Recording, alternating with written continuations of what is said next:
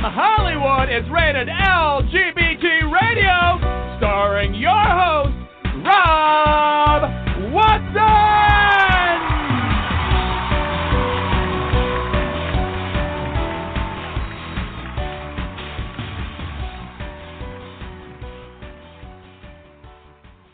Good afternoon, good evening, good day. Whenever you happen to be listening to our podcast, we welcome you.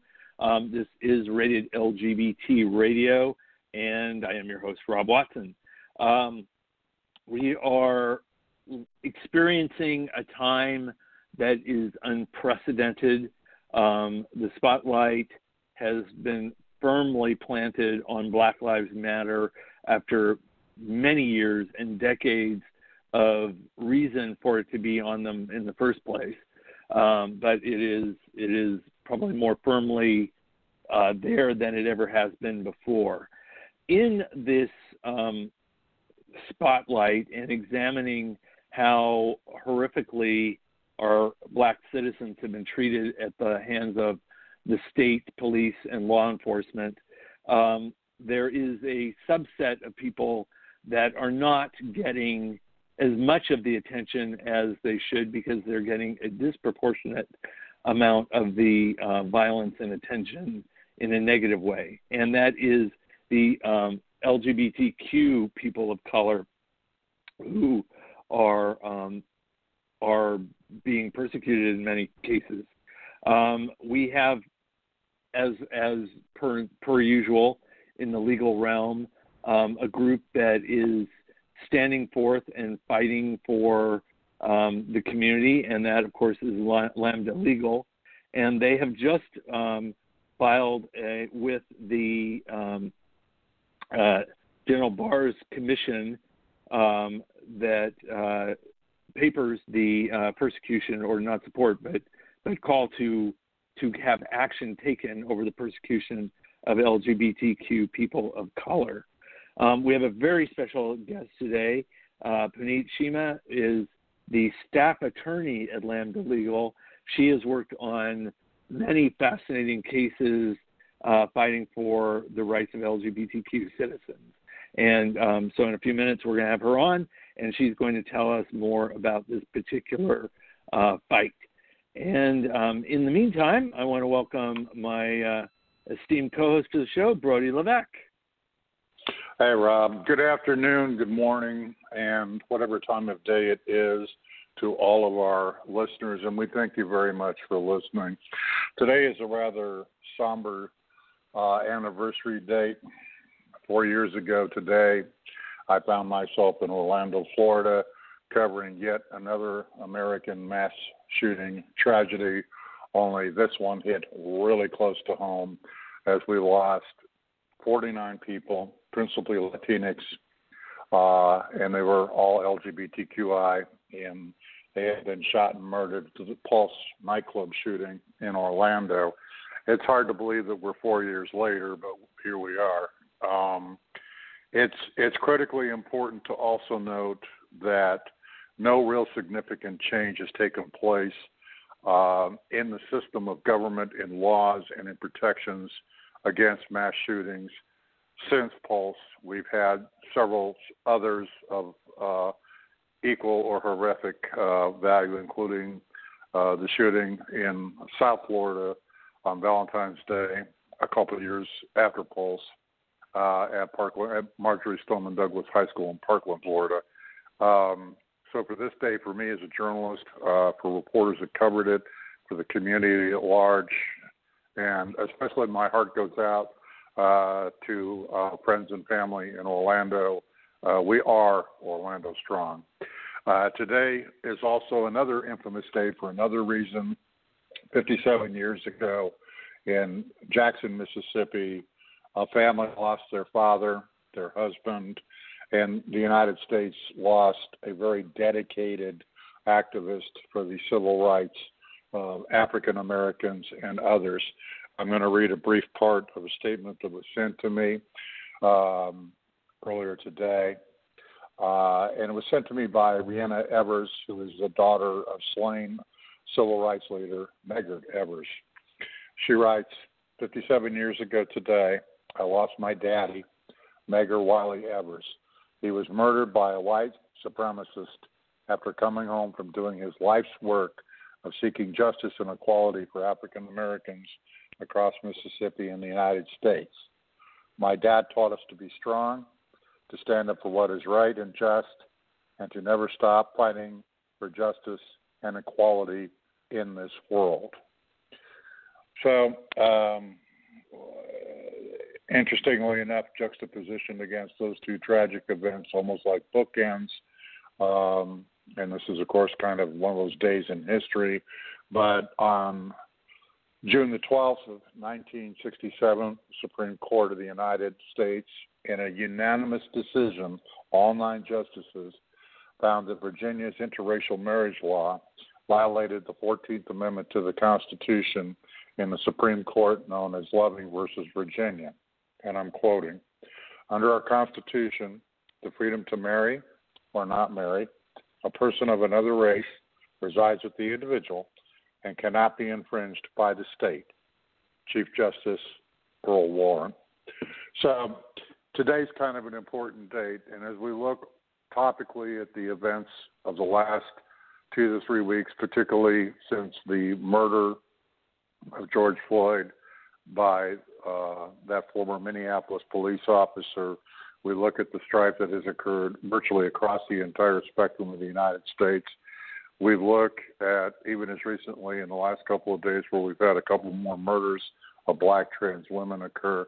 I think that it's really important that we footnote and remember these sort of things, and that, you know, as a society and as a culture and as a whole, we need to understand that we really do need to move forward.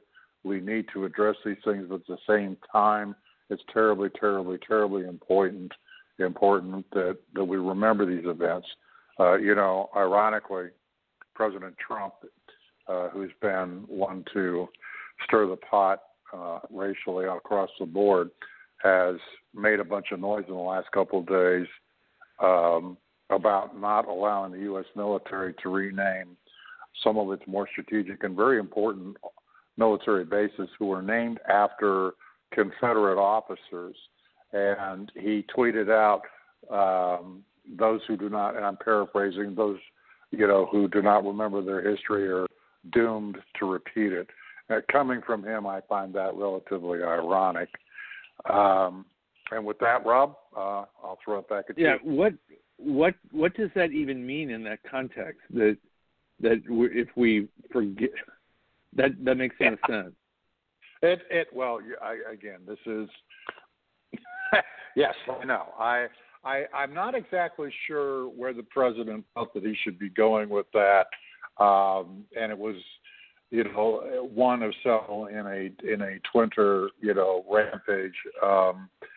But I think that if Medgar Evers were alive today, he would be extremely pleased with the fact that, you know, everybody's taking, you know, to the streets. We're seeing a color palette out there of, you know, black, brown, white, Asian faces, all striving for the same thing, and to, you know, readdress, you know, societal wrongs. And if that includes pulling down statues of, you know, Confederate leaders and renaming army bases, and, you know, finally putting, you know, the proverbial stake in the heart of the metaphoric vampire that is racism, which has afflicted the United States since its very beginning as a country. I think that Medgar would be very pleased to see that there are a lot of people pulling together and coming together to make this happen. And but there's still critical areas that we need to address. And as long as this administration is still in power, and as I'm sure the counselor will be addressing when we bring her on, we still have a long way to go. We still have a lot of other things that we need to do. As a matter of fact, if she'd like to address this when she comes on, she will. But today, the Trump administration scrapped the final rule 1557, which was a comprehensive health care protection that was written into the Affordable Care Act by the Obama administration. And essentially, by scrapping the rule, It ends comprehensive protection for trans people, disabled people, gay people, women, and other folks. Now, Lambda Legal obviously are reviewing right now to see what they're going to be doing in terms of this law. But yet here again is another discriminatory thing that has been visited above, on certain segments of the population by this administration and by this White House. So these are things that need to be addressed, and we need to address them. And, to your point, I don't know what to say. I just, former Secretary of State Rex Tillerson said, and I'm quoting the former secretary, and this is before he left the Trump administration, in reference to the president, he's a fucking moron. I'm inclined to agree with the Secretary of State on that. So, Brody, before we move on, what in the Affordable Care Act is being removed specifically? Because you have protections for LGBTQ people. What does that mean? When the Affordable Care Act was written, there was a rule that it was known as 1557, Section 1557 of the ACA, and it maintained vigorous enforcement of federal civil rights laws on the basis of race, color, national origin, disability, age, sex, okay? And the Obama administration continued that to specify gender identity and sexual orientation, okay? What the Trump administration has just done is they removed that provision. By doing that, and again, I'm not a lawyer, I'll let the counselor address this, but my understanding, by removing that protection, it makes it only too easy for discriminatory practices in healthcare against transgender individuals and gay and lesbian and bi queer people, because they've taken it back and removed the protections that were put into place under the statutes. And as you know, right now, we're still waiting for the high court to rule on a Title VII case that directly addresses, rights of trans people. So these Section 1557 was part of the Affordable Care Act. And again, I'm being very generic about it because the specifics are a little bit more obviously complex than that. Right. Well, with that, and since we've raised lots of questions so far and we haven't gotten her expert opinion on it, I would like to welcome Puneet to the show. Puneet, welcome to our show. Hi, thank you. Thanks for having me on. Oh, our pleasure. As you can tell, we're just full of questions today. Would you like to address what Brody was just talking about in terms of the rollback that the Trump administration did today and what that means for LGBTQ Americans in our healthcare system? Sure, and I'm happy to start there. And, of all of the things that you mentioned that are happening right now, let's not forget we're also still in the middle of a pandemic. The coronavirus is still quite present in the U.S. and cases are increasing in, I think, 20 states I heard yesterday. And as you probably know, LGBT people experience discrimination disproportionately already when trying to seek any kind of medical care. And a lot of people, avoid seeking medical care because they don't want to experience the discrimination that they know is likely going to be waiting for them when they go to the doctor's office or the hospital. So this rule does make it, it exacerbates these conditions. We've already seen, we already have a number of cases against other rollbacks in healthcare for protections for people who are LGBT. And, we know that trans people are often denied care because of their gender identity, that LGBT people face harassment when they go to a doctor because of their sexual orientation. And these rollbacks of protections just make it more likely that that's going to happen. And it is completely aligned with how the administration has been setting policy for immigrants, for women, for every group that has experienced marginalization in the U.S. It seems to be increasing. Are there specific procedures specifically for transgender people that will be put out of reach to them because of this potential discrimination and lack of protection? Well, so it's hard to put a fine point on it at this point because the rule is over 300 pages long and we're still reviewing it. And it just depends. I mean, it depends on the medical care practitioner, on the health practitioner. There are some who are inclusive, and a lot of folks have to travel greater distances to find health care that is affirming and inclusive. But for some people, that might not be available in their state, and they rely on protections, on state, federal, local protections to protect them from discrimination. And this is one that the government is trying to gut. So, it's hard to say that there's a particular procedure that federally will be unavailable, but it is going to make things generally more difficult for people who are LGBT. Right. Who already have difficulty. Right. And certainly, and especially in different parts of the country, the tendency to discriminate is huge. Exactly. I wanted to switch over to the testimony that Lambda just gave to the Presidential Commission. But first, just so you could set the stage for us, what exactly is the Presidential Commission on Law Enforcement and the Administration of Justice, and what is their charter? Sure. So to explain the context for this commission, I'm actually going to roll the clock back to the last administration. And in 2015, after the protests in Ferguson and Baltimore, after the deaths of Michael Brown and Freddie Gray, the Obama administration actually set up a task force and commission to review policing nationwide and to make recommendations to improve it.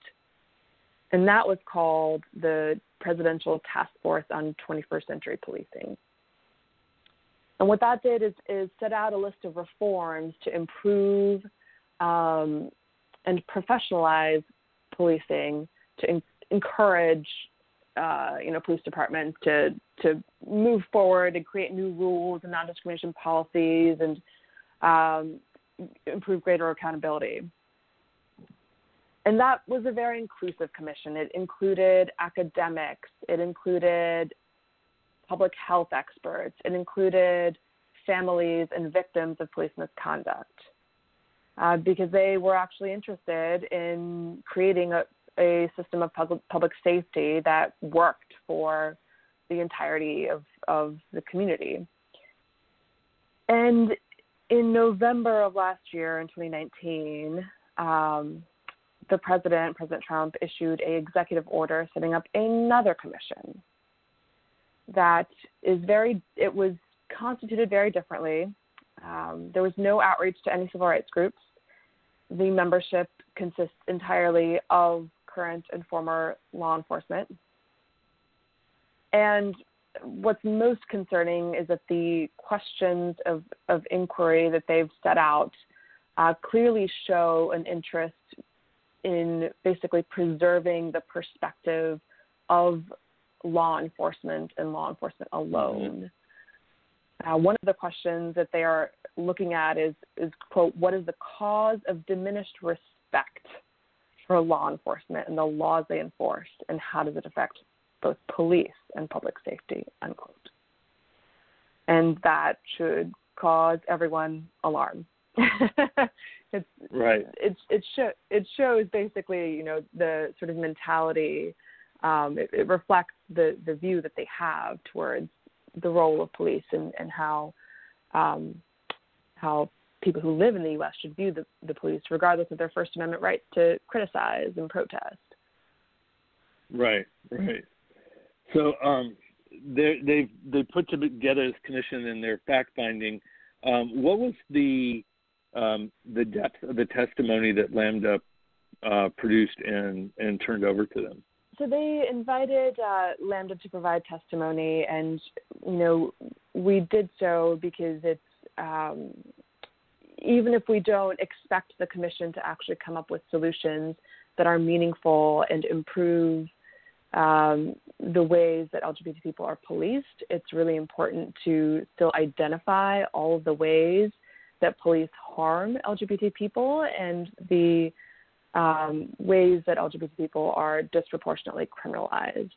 And so the testimony sort of laid out the big picture problems of, the systemic discrimination that LGBT people experience from the very beginning of their lives when they are young, being pushed out of school, disproportionately being homeless, to, every phase of life facing discrimination in employment and trying to get housing that leads people to more likely experience poverty than their heterosexual peers. And of course, it's worse for people who are Black and other people of color, and it's worse for people who are trans. And then, of course, people who live in poverty or in low-income communities, because of the ways and strategies that law enforcement polices in the U.S., they are over-policed. And they are policed for minor crimes and arrested for minor crimes and things like loitering, for hanging out on your stoop on a hot day. And so that leads to higher rates of incarceration. And once LGBT people are incarcerated, there are higher rates of sexual abuse and lack of access to medical care. And so the testimony laid out sort of the whole cycle of systemic discrimination and disproportionate harm that LGBT people experience in the United States. And how would you compare that or integrate that into what the American public has witnessed, which is kind of the trigger of the response right now, which is seeing Black men particularly abused and killed at the hands of the police. And what I'm sort of reading between the lines is, even though we see that on the surface, a lot of the persecution against LGBT people of color is probably more a common occurrence. Is that a fair statement to say? Well, so I think what we have to remember is that there are fewer LGBT people in the United States, but when you look at the experiences of people who are LGBT, then yeah, they're more likely to be policed than their heterosexual peers. And people who are Black and LGBT, experience more poverty than people who are Black and heterosexual. And so it's a compounding discrimination. The more identities people have that are marginalized by systemic actors, then the greater the likelihood that they're going to experience harm in multiple ways. Right, so exactly. Yeah, so there's, in D.C. is a very progressive city. There are non-discrimination provisions in place, but there's a recent survey, and 11% of overall D.C. residents made less than $10,000 a year. But than $10,000. And if you look at trans women of color, it was 57% of trans women of color that make less than $10,000 a year. And this is a city that has protections for employment discrimination based on gender identity. Brody? It just doesn't stop it. Yeah, no. Counselors, no, it's, well, not only that, but counselors, if you're looking at systemic police violence in particular, and let me take you back to Washington. Ruby Corrado, who is a friend of mine, runs Casa Ruby up in Northwest off Georgia Avenue. And Ruby has been a long time, I guess you could say, institution in terms of helping out not only just Black trans women of color, but Latinx women of color, and in particular sex workers. And I've heard from Ruby repeatedly over the years, and we've seen it in various stages of reporting, that there has been a skewing, even by the Metropolitan Police Department, in terms of violence against the sex workers and the Black trans workers. We had an incident that took place that I distinctly remember when I lived in Washington and was working in D.C. Up near Logan Circle. And for our listeners, that's near the downtown part of Washington, and it's an area that is known for sex trafficking, if you will. And there was a reaction by Metropolitan Police officers that was more than over the top when it came to targeting the sex workers on the street there. Let me extrapolate that further out. Would you not agree, based on that we probably see even more of it in other places where they're far less progressive, particularly in some cities that are way less tolerant of that nonsense, in states where it would not be expected? Oh, absolutely. No, I think we're seeing that right now in the epidemic of violence against trans women, particularly Black trans women and all trans women of color. It's not just that they are targeted both by other people who are in the community, but when they are victims of violence themselves, they're not going to, they're unlikely to go to the police for help because they know the police as other perpetrators of violence.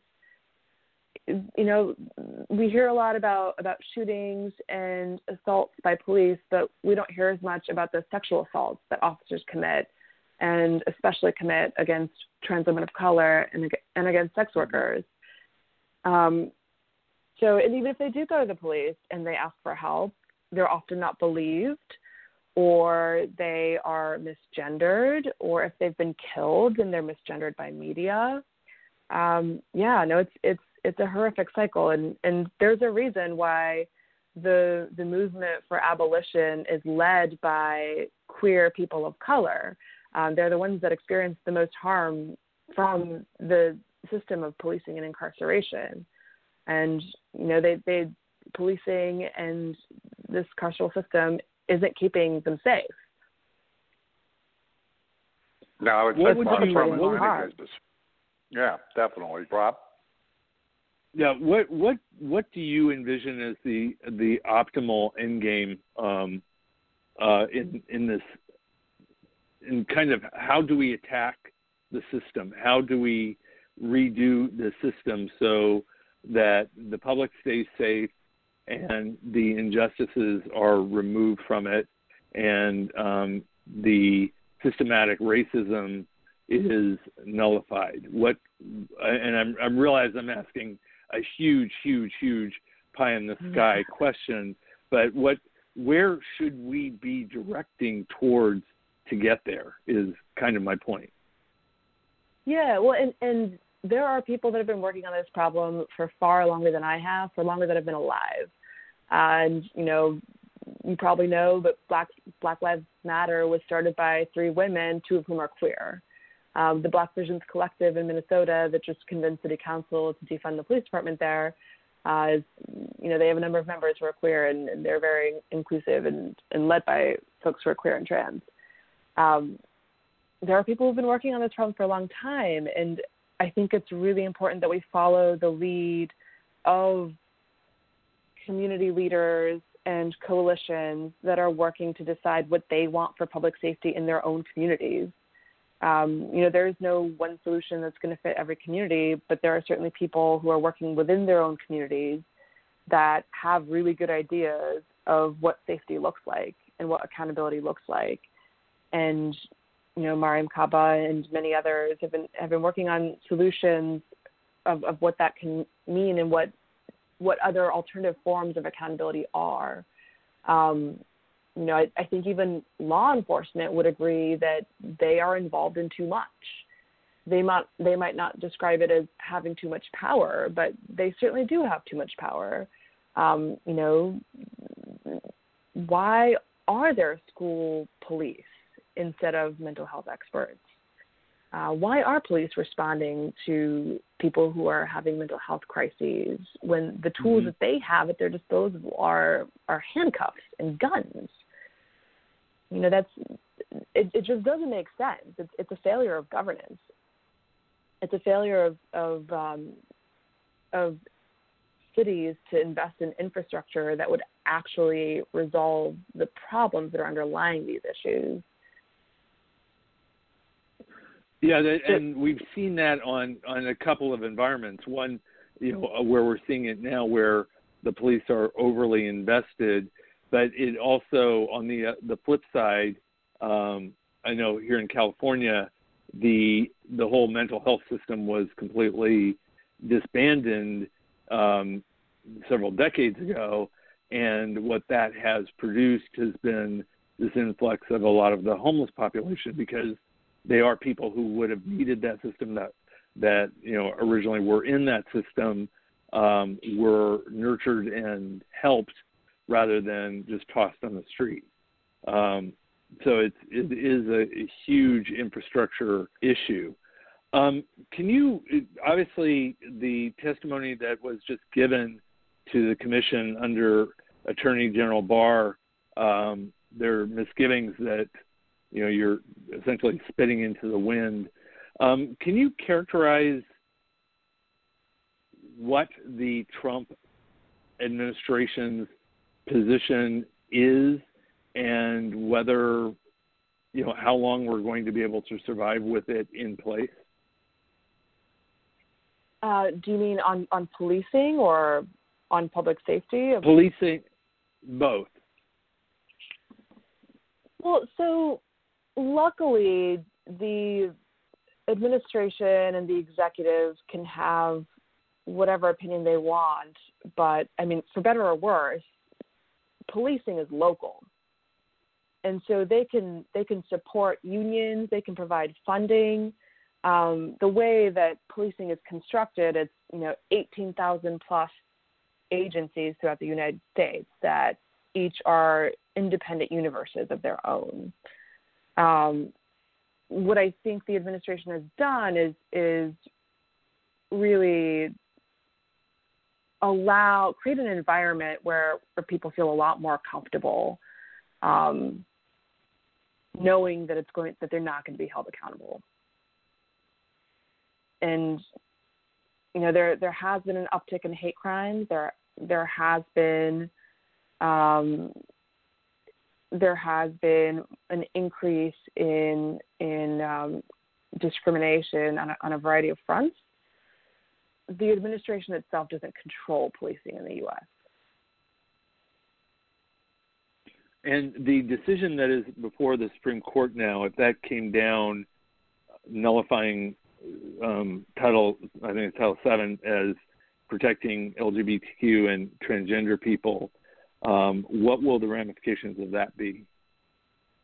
Right. So that is interpreting whether Title 7 protects people based on sexual orientation or gender identity, and Title 7 governs employment discrimination.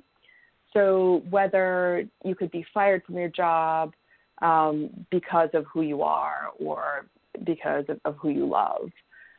So that also, that will affect people who are gay or trans and work within police departments, but it shouldn't affect how they police or who they police. Right. That continues to be a local function. Brody?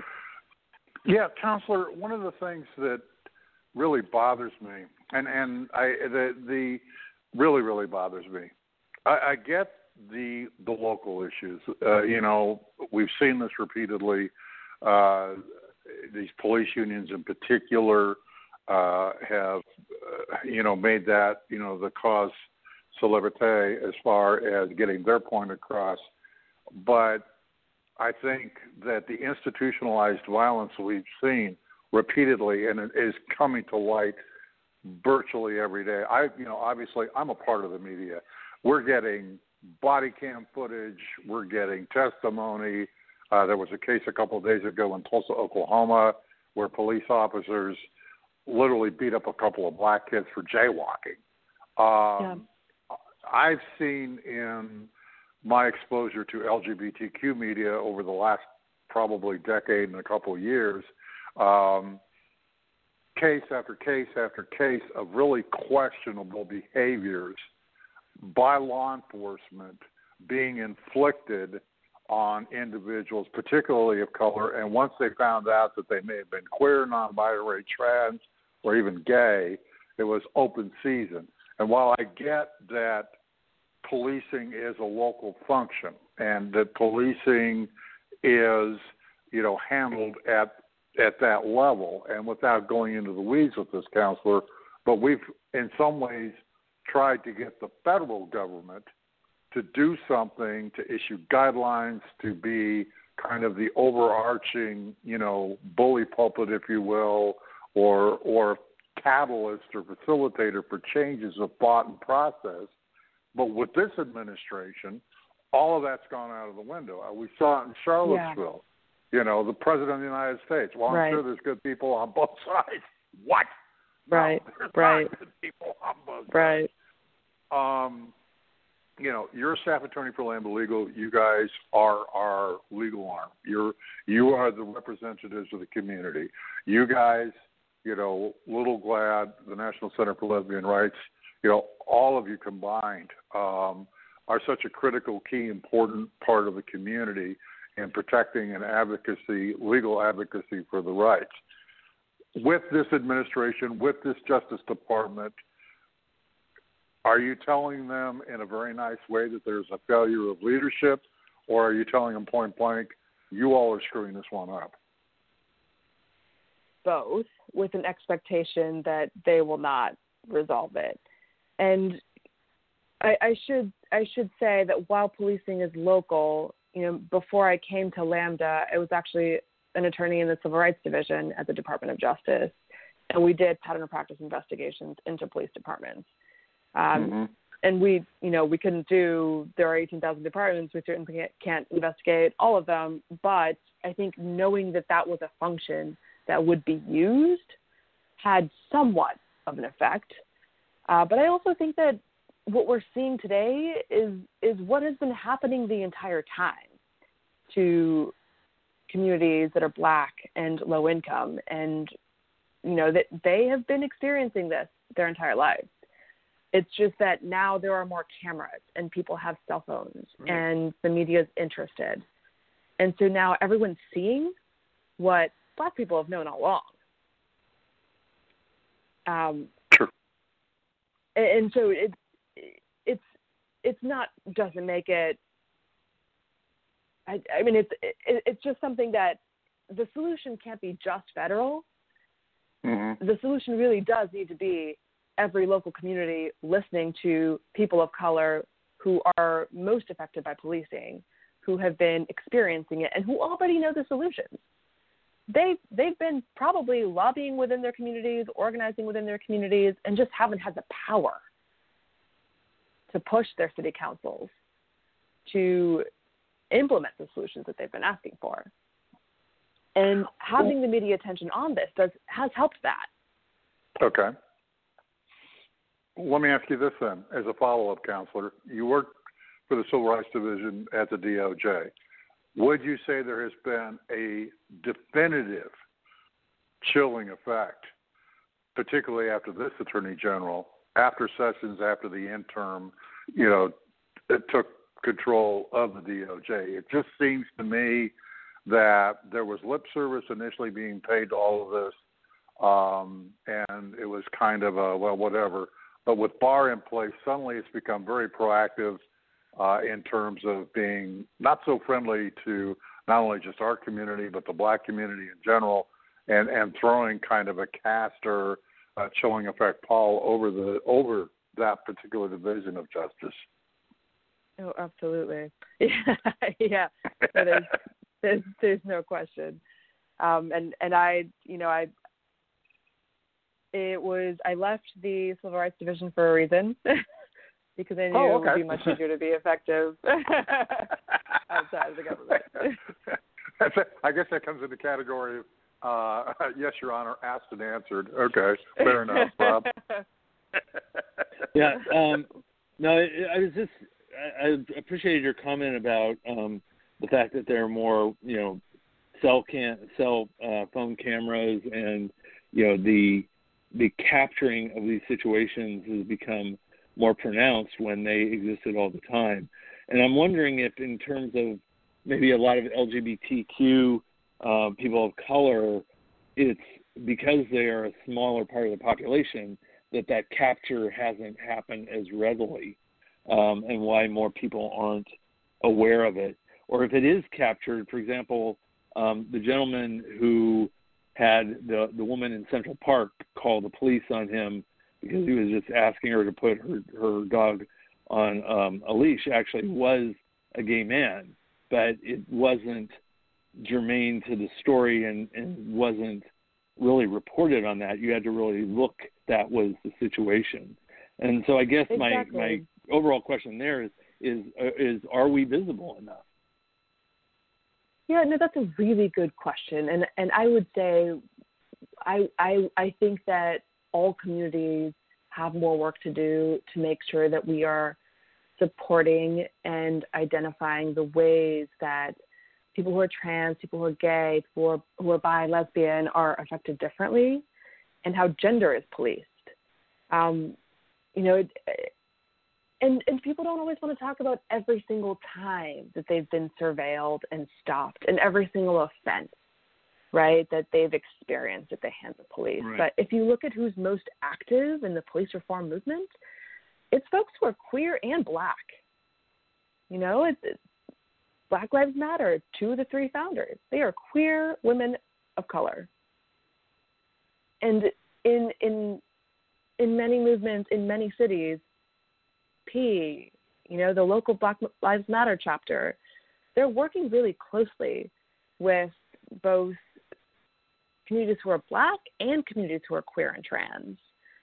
And so I think the larger, it may be that the larger newspapers, the larger TV, channels and hosts, they don't have enough staff who see the intersections and lift up the intersections and understand why and how both gender and race are policed. But it's absolutely there. Yeah. I've got a whole different question for you, and this is I'm tapping your lawyer brain on this one. Having seen different situations like this over the years, I lived through the LA riots years ago with Rodney King. There's sort of another shoe here that I know is going to drop, and that is the reaction and results of what happens when the killers of George Floyd go to trial. And so many of those cases, the police officers are acquitted, which I'm sure will be just, throwing a match onto a gasoline, pile, if that happens here. What, from your lawyer brain, how do you think those men will be defended, and will it work? I think it's always too hard to make predictions. I think there's a pretty strong case against Derek Chauvin because of the amount of time that he kept his knee on his neck after he was unconscious. I mean, Right. I cannot imagine a defense that should be successful. That said, defense lawyers raise all sorts of often really harmful and offensive issues, and you just never know. So I think it is hard to make a prediction, but there does seem to be a very strong case for George Floyd because he was unconscious. And do you feel like part of the systemic issue here is that because police are, in theory and in practice, put in dangerous situations? We just had a police deputy in our own community here who was gunned down, and there's a huge, rightly so, community outpouring of grief over his life lost. But because they are in those situations, and those are tense and all that the judicial system tends to turn a blind eye when they are in situations where they're in the wrong and have killed somebody, particularly with a racial bias? I mean, the problem is that the law gives police so much discretion, and if they fear for their safety, if they think there's any threat of bodily harm, they just have so much discretion, and it's incredibly hard to find that they intended to commit harm. But in the case of George Floyd, there really is an uphill battle to create a case that he was a danger when, right. There were multiple officers pinning him down, and after he's unconscious. It is really just a much harder case for a defense. But that said, you just never want to make assumptions and going to keep your expectations realistic, and especially because there are so many barriers to holding police accountable, especially in the court of law. And will this be in front of a jury? It should be, yes. Okay. It's just that's usually where these things get particularly dicey, because it's then you're going to those deeper attitudes of jury members, which can be insurmountable and have proven to be in the past. Right. It can make things much trickier, and I don't know what the jury pool is or what the demographics of the jurors are. Right. Brody? Well, if they pull from South Minneapolis, it's going to be an all-black jury, guaranteed. Counselor, let's talk a little bit about impact and kind of the getting to know you routine. Again, I'm going to reference common ground for you and I, since we're both creatures of Washington. The Metropolitan Police Department has had a gay and lesbian officers contingent for a while. It's a special unit that has been tasked for addressing any kind of crime or incidences within the gay community by having an officer who is either gay or lesbian, or I believe trans. We have a trans officer now, dispatched to the scene to either work with detectives or work with the uniforms, depending upon what the crime was and what the circumstance was. Now, as we're talking in terms of systemic violence, would it not be a good idea, and just give me your spin on this and maybe how Lambda looks at it, that we need to push harder for law enforcement to look directly at more of that as being, a solution? If they're going to talk about community policing, then maybe we should have, them paying actual attention to community policing, having more of a proactive approach to it, like Washington has done with its unit, although there's been criticism that should be expanded, and there's still limitations on it. So I'm not saying that the example by the Metropolitan Police Department obviously is the win-all catch-all for that. But, moving forward to do something to alleviate where we have the potential or we have incidences of systemic violence by police officers against trans women, against members of the LGBTQI plus community. Give me your thoughts on that, if you don't mind. Yeah, I just don't think that it's a sufficient solution. I mean, first of all, every officer needs to be able to respect the dignity and humanity of another person, regardless of their identity. And that is just something that every officer has to be able to do. And creating these separate groups of, specialized community officers, it creates two different types of police officers. It makes it seem like one's a good guy, one's a bad guy. And it's really all, in addition to that, people who identify as LGBT or Black or women can commit harms to their own communities. So simply being a member of a community doesn't mean that you're not going to perpetuate harm. True. So I just don't think that identity matters as much as what an officer does. And officers of every identity need to be able to treat other people with dignity and humanity. And I think the problem is the harm that all police officers cause when really, the situation would have been much better resolved without their presence.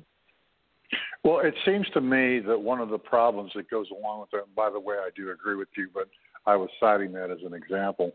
But as you've noticed, I'm sure, Counselor, in the last few days, we've heard a lot of opposition, particularly to defunding certain police functions by these police unions, to the point where even the chief of police of the city of Minneapolis backed away from dealing with the police union. It seems that the police unions are going to be the largest percentage of the problem, and it doesn't seem as though they're all that real interested in being part of the solution. Would you agree with that? Absolutely. Absolutely. No, they have, and they have been historically. They have been it's hard to say what's the greatest impediment to accountability, but they are certainly among the top three. And there are some who have come forward and said, there are a couple of unions that have agreed with calls for some of the more systemic reforms, but by and large, absolutely, unions are a struggle. They are. They're obviously a struggle. Moving forward, particularly for you folks on the ground there at Lambda Legal, where do you see yourselves positioning as we are probably likely entertaining, a new administration, fingers crossed, come January? But it seems to me that there's going to be a tremendous amount of cleanup work, if you will, that'll have to be done after this administration is gone. Where do you guys see your role, and where do you see this conversation moving forward?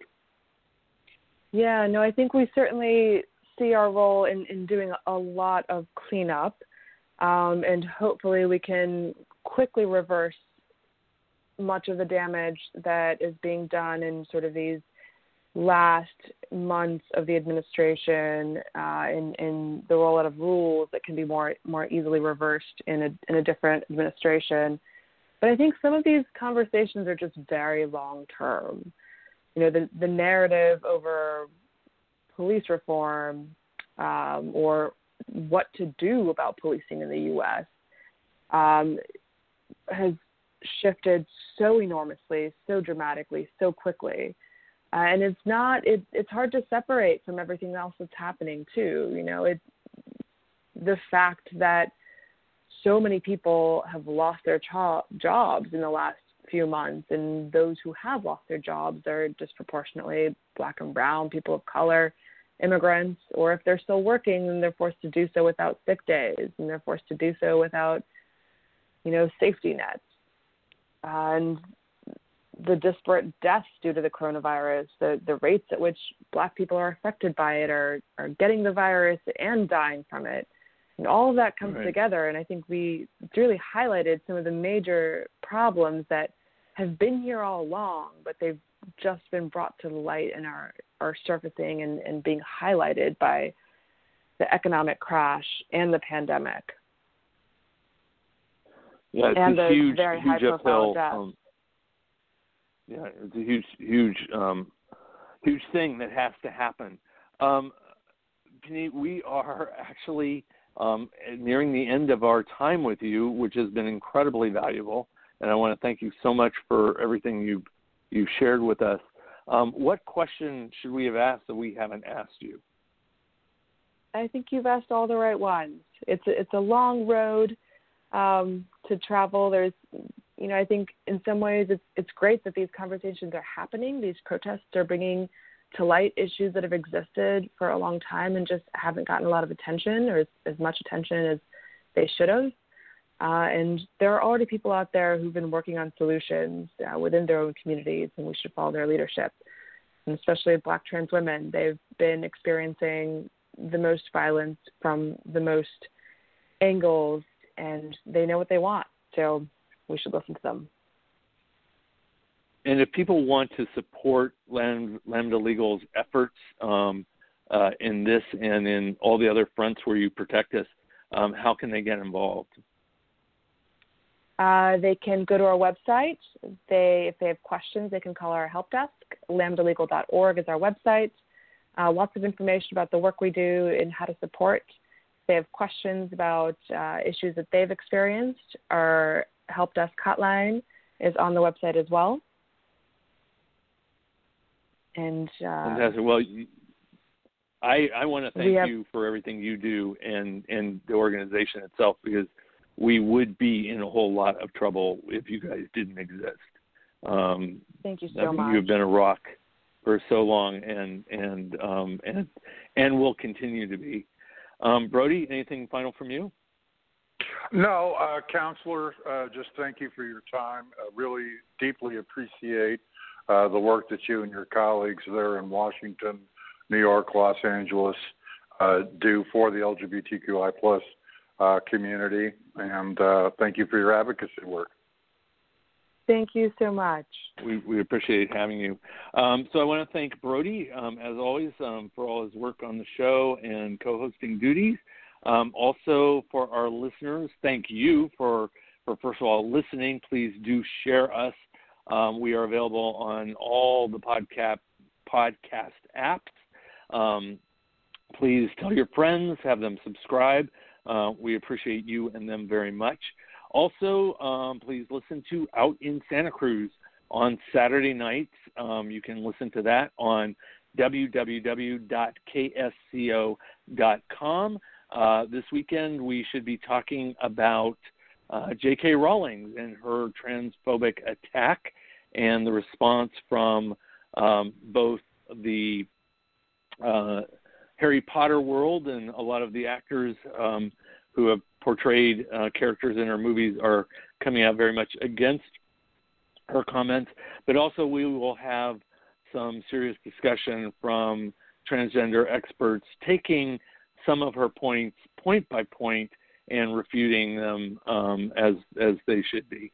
For Brody and myself, I want to thank you for listening to our podcast. We will be back again next week, same podcast time, same podcast place, and we look forward to speaking to you then. You've been listening to Rated LGBT Radio.